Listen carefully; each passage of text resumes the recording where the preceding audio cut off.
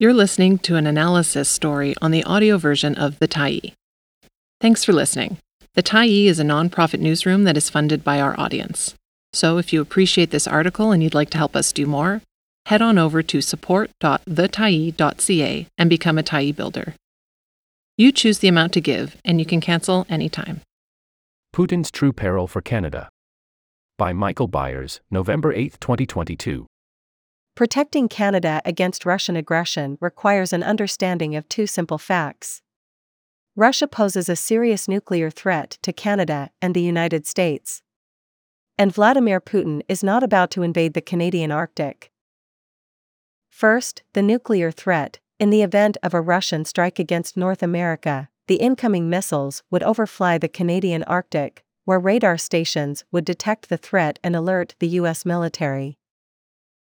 This early warning would allow U.S. land-based missiles in Montana, Wyoming, North Dakota, Colorado, and Nebraska to be launched back at Russia before they could be destroyed in their silos by the Russian strike. Launch on warning is a central element in nuclear deterrence, which is based on mutually assured destruction. Canada's North Warning System, those Arctic radar stations, operated jointly with the U.S. military, is critical to that but urgently needs upgrading. In the 1950s, the nuclear threat came from Soviet long-range bombers.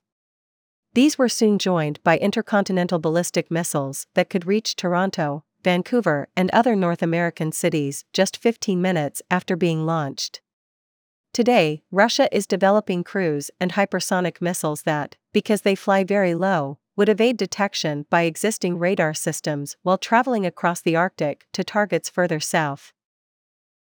The decades-long debate about Canada joining U.S. ballistic missile defense is not relevant in the face of these new threats.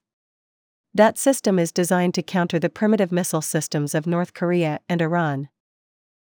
Instead, we need to help maintain mutually assured destruction by upgrading the North Warning System with over-the-horizon radar that can spot low-flying missiles. The Canadian government is moving in this direction, but now that Putin has broken the nuclear taboo, by threatening to use tactical nuclear weapons in Ukraine, the upgrades must be completed with urgency. At the same time, Russia is not about to invade the Canadian Arctic, and so we should avoid wasting money and effort trying to protect against that. As Canada's Chief of the Defence Staff, General Wayne Eyre, told the House of Commons Standing Committee on National Defence last month, "I see no real threat today to our territorial sovereignty, nor do I see one in the near future." Eyre's assessment makes sense. Russia is the country with the largest land mass in the world and already owns half the Arctic. It is also one of the largest producers of oil, gas, and many minerals. Russia has no reason to be interested in Canadian territory or natural resources. Russia is also losing the war in Ukraine. Opening a second front in the Canadian Arctic is beyond the capabilities of its already overextended, badly battered military. Moreover, any intrusion into North America would elicit a joint response from all of NATO, including the United States. The major Arctic security issues are all located in the European Arctic. Most of Russia's naval and air power is based on the Kola Peninsula alongside the Barents Sea and Norway. Russia's nuclear submarines access the world's oceans through the Greenland-Iceland-UK gap, and NATO forces are kept busy monitoring activity in that region. At a NATO conference 3 years ago, I spoke with the commander of the United States Second Fleet, who is responsible for naval security in the North Atlantic.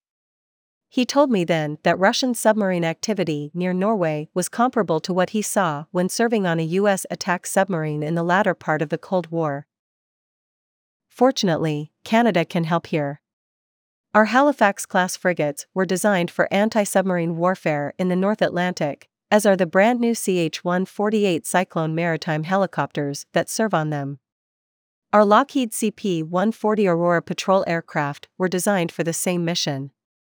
We also have an almost unique ability to observe the entire North Atlantic and Arctic from space, thanks to RadarSat Constellation, 3 synthetic aperture radar satellites that can see at night and through clouds. We do need to replace the Aurora patrol aircraft, which are 4 decades old, as well as RadarSat Constellation, which was launched in 2019 and has an expected lifespan of just 7 years. But we should not pretend that these, or any other military procurements, are needed to protect against a Russian invasion of Canada. Russia is an existential threat, but our Arctic sovereignty is secure. It is important to focus on the missions that matter, helping the United States with early warning and supporting all our NATO allies in the European theater, from Norway to Ukraine. This article is based on recent testimony by Michael Byers to the House of Commons Standing Committee on National Defense.